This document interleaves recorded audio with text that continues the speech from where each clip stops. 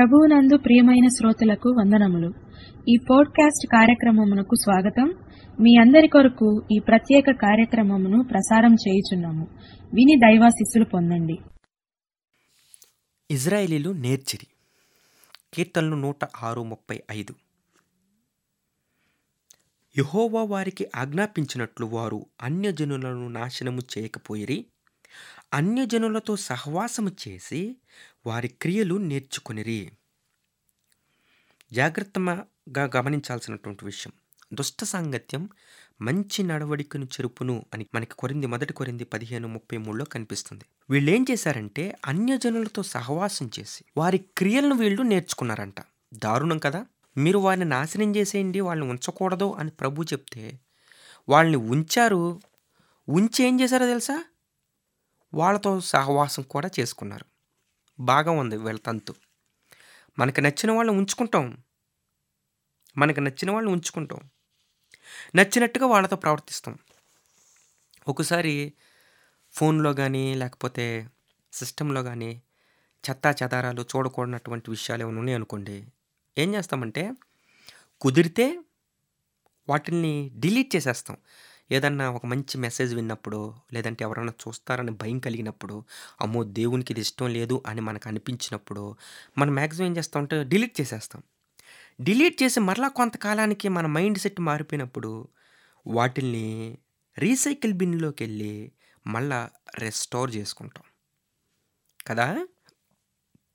Recycle bin అంటే చెత్త కుప్పలోకి వెళ్ళి నువ్వు ఏ చెత్తనైతే పడేసావో ఆ చెత్తని మరలా తెచ్చుకుంటాం. జాగ్రత్త అండి. కొన్నిసార్లు మనం దేవుడు వద్దు అన్న వాటిని కూడా మనం నాశనం చేయకుండా వాటిని ఎక్కడో చోట ఉంచుతాం. మరలా వాటిని తెచ్చుకుని ఇంట్లోనే పెట్టుకుంటాం. చివరాఖరికి వాటి వల్లే మనం నష్టాన్ని కొని తెచ్చుకుంటాం. ఒక ఎగ్జాంపుల్ బైబిల్లో ఉంటుంది. ఏంటో తెలుసా? Best example Saul. దేవుడు అమాలేకులందరినీ నాశనం చేసేయి, వాళ్ళందరూ ఇజ్రాయేలుకి శత్రువులు, జాగ్రత్త, వాళ్ళతో నువ్వు ఏమాత్రం కూడా సంబంధం పెట్టుకోకూడదు అని అంటే అందరినీ నాశనం చేయాల. అమాలేకుల యొక్క బలమైనటువంటి శత్రు పశువుల్లో నుంచి కొవ్విన వాటిని దేవుడికి బలి అర్పించడం కోసం పెట్టుకున్నాడు. చాలామంది అడ్డుగోలుగా సంపాదించేస్తారు, కుదిరిన చోటల్లా నొక్కేస్తారు, అవకాశం ఉన్న చోటల్లా తెచ్చేస్తారు, బాగా మేడలు మిద్దెలు కట్టేస్తారు. కట్టేసి వాటిల్లో నుంచి దేవుడికి దశమ భాగం ఇస్తామంటారు.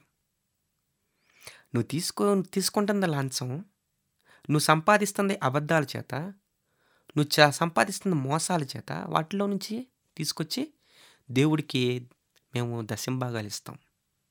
మేము దేవుడికి కావాల్సినంత సపోర్టింగ్గా మేము మా పాస్టర్ గారికి ఉంటాం, ఈ మిషన్ పరిచర్యకి సహకరిస్తూ ఉంటాం అని చెప్తుంటారు. ఎవరికి కావాలి ఇటువంటి డబ్బు? ఎవరికి కావాలి ఇటువంటి సపోర్టు? ఎవరికి అవసరంలా. నువ్వు అనుకుంటున్నావేమో నేను ఇచ్చేస్తున్నాను కాబట్టి దేవుడు నాకు ఇంకా బాగా ఇచ్చేస్తాడని. ఇచ్చేస్తాడు, వడ్డీతో సహా తిరిగి ఇచ్చేస్తాడు. ఎందుకంటే నువ్వు చేసింది మంచిగా కాదు కదా. ఏదేదో ఎవరెవరితోనో సహవాసం చేసి, లోక సంబంధమైన వ్యక్తులతో చేసి వాళ్ళ విషయాలు నేర్చుకుంటున్నావు, అలాగే లోక సంబంధమైన విధంగా జీవిస్తున్నావు. వారు అన్యజనులతో సహవాసం చేసి వారి క్రియలు నేర్చుకునిరి, మార్చిరి, నేర్చిరి, పూడ్చిరి అనే విషయాన్ని గమనించుకోవచ్చు. మార్చుకున్నారు, నేర్చుకున్నారు. ఇప్పుడు ఎంత దారుణంగా అంటే ఎంతో దారుణంగా చక్కగా నేర్చేసుకున్నారు. గుర్తుపెట్టుకోండి, ఒక విషయం ఇక్కడ మనం గమనించాలి. 6 నెలలు సహవాసం చేస్తే వీళ్ళు వాళ్ళు అవుతారంటారు. ఎంత ఎక్కువగా నువ్వు దుష్టులతో సహవాసం చేస్తూ ఉంటే నీలో ఉన్నటువంటి మంచితత్వం పోయి దుష్టత్వం అనేది ఎంటర్ అవుతుంది. తాను చెడ్డ కోతి వనమంతా చెరిచింది అన్నట్లు తాను చెడిపోయిన వాడు నలుగురిని చెడిపోయేటట్టుగా చేయడానికి అవకాశం ఉంటుంది. హృదయము మోసకరమైనది, అది ఘోరమైనది. హృదయం మోసకరమైనది, అది ఘోరమైన వ్యాధి కలదని వాక్యం చెప్తుంది. వ్యాధితో ఉన్నటువంటి నీ హృదయానికి వైద్యం అవసరం. ఆ వైద్యం చేయగలిగిన దేవుడు యేసయ్య మాత్రమే. నీకున్నటువంటి ఈ బలహీనత, అబద్ధాలనే బలహీనత, చూడకూడనివి చూడాలనే బలహీనత, వెళ్ళకూడని ప్రదేశానికి వెళ్ళాలనేటటువంటి బలహీనత, చేయకూడని తప్పు చేయాలనే బలహీనత నీలో ఉంటే నువ్వు మ్యాక్సిమం బయటపడేటటువంటి ప్రయత్నం చేయి. లేదంటే ఒక అవయవం పాడైపోద్ది, తదుపరి తర్వాత అవయవాలు కూడా పాడైపోవడానికి అవకాశం ఉంటుంది. గుర్తుపెట్టుకోండి ఇంకొక విషయం, మనం 4 విషయాలకు సిగ్గుపడకూడదంటండి. పాత బట్టలు, పేద స్నేహితులు, ముసలి అమ్మా నాన్న, సాధారణ జీవితం. పాత బట్టలకి చాలామంది సిగ్గుపడతారు. ఎందుకు? నీ బట్టలే, ఒకప్పుడు అవి కొత్త, ఇప్పుడు పాత బండి, తప్పేముంది? ఉంటే కొత్త బట్టలు కొనుక్కుంటావు, లేకపోతే ఉన్న బట్టలు వేసుకొని వెళ్తావు. It is better to come late than coming ugly అని ఒక భక్తుడు అన్నాడు. It is better to come late then coming ugly. నువ్వు అగ్లీగా వచ్చేదానికంటే లేటుగా రావడం మంచిదే. ఇప్పుడుకిప్పుడు నీకు కొత్త బట్టలు లేకపోయినా ఉన్న బట్టలు చాలులే. ఎవరినో చూసి, పులిని చూసి నక్క వాతలు పెట్టుకున్నట్టుగా వాళ్ళు అది కొనుక్కున్నారు, వాళ్ళు అలా వెళ్తున్నారు, వీళ్ళు ఇలా చేస్తున్నారు, నేను కూడా అలాగే ఉండాలనేటటువంటి తత్వం మనలో ఉండకూడదు. పేద స్నేహితులు అంటే ఉండండి. ఇప్పుడు డబ్బును చూసి, స్టేటస్ని చూసి వాళ్ళతో స్నేహం చేస్తారు. అది కూడా మంచిది కాదు. అమ్మా నాన్న ముసలోళ్ళు అనుకోండి, ఏం ముసలోళ్ళతో మనం ఎక్కడ ఎగుతాం అనుకుంటారు. ఏగలేక ఏం చేద్దాం, కుదిరితే అనాథాశ్రయంలో లేదంటే వృద్ధాశ్రయంలో వదిలేద్దాం అనుకుంటున్నారేమో. మంచిది కాదు దేవుని బిడ్డ. అన్యజనులతో సహవాసం చేసి ఇటువంటివి చాలా నేర్చుకున్నారు ఇజ్రాయేలీలు. చెప్పాలంటే చాలా ఉన్నాయి. నోవహు మాత్రమే లోకమంతా ఫాలో అయ్యే ట్రెండ్ ఫాలో అవ్వకుండా నోవహు ట్రెండ్ సెట్ చేశాడు. అలా సెట్ చేయాలి.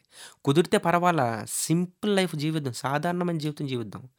ఎక్స్ట్రాడినరీ జీవితమే అవసరంలా, ఎక్స్ట్రాడినరీ లైఫ్ స్టైల్ అవసరంలా, ట్రెండింగ్ లైఫ్ స్టైల్ ఏం అవసరం ఈ రోజుల్లో. ఉన్నదాంతో బ్రతుకుదాం.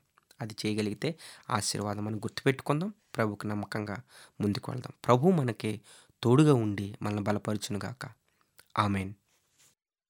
ఈ కార్యక్రమమును గూర్చి మీ సలహాలు, మీ ప్రార్థన అవసరతల కొరకు మమ్మలను సంప్రదించవలసిన మా ఫోన్ నంబరు 0948301336 మరియు మా email ID info@fibaonline.org.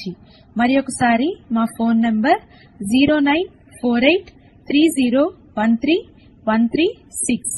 Email ID info@fibaonline.org. మరలా రేపు మరొక నూతనమైన కార్యక్రమముతో కలుసుకుందాము. అందరికీ ప్రేమ వందనములు. దేవుడు మిమ్మును దీవించునుగాక.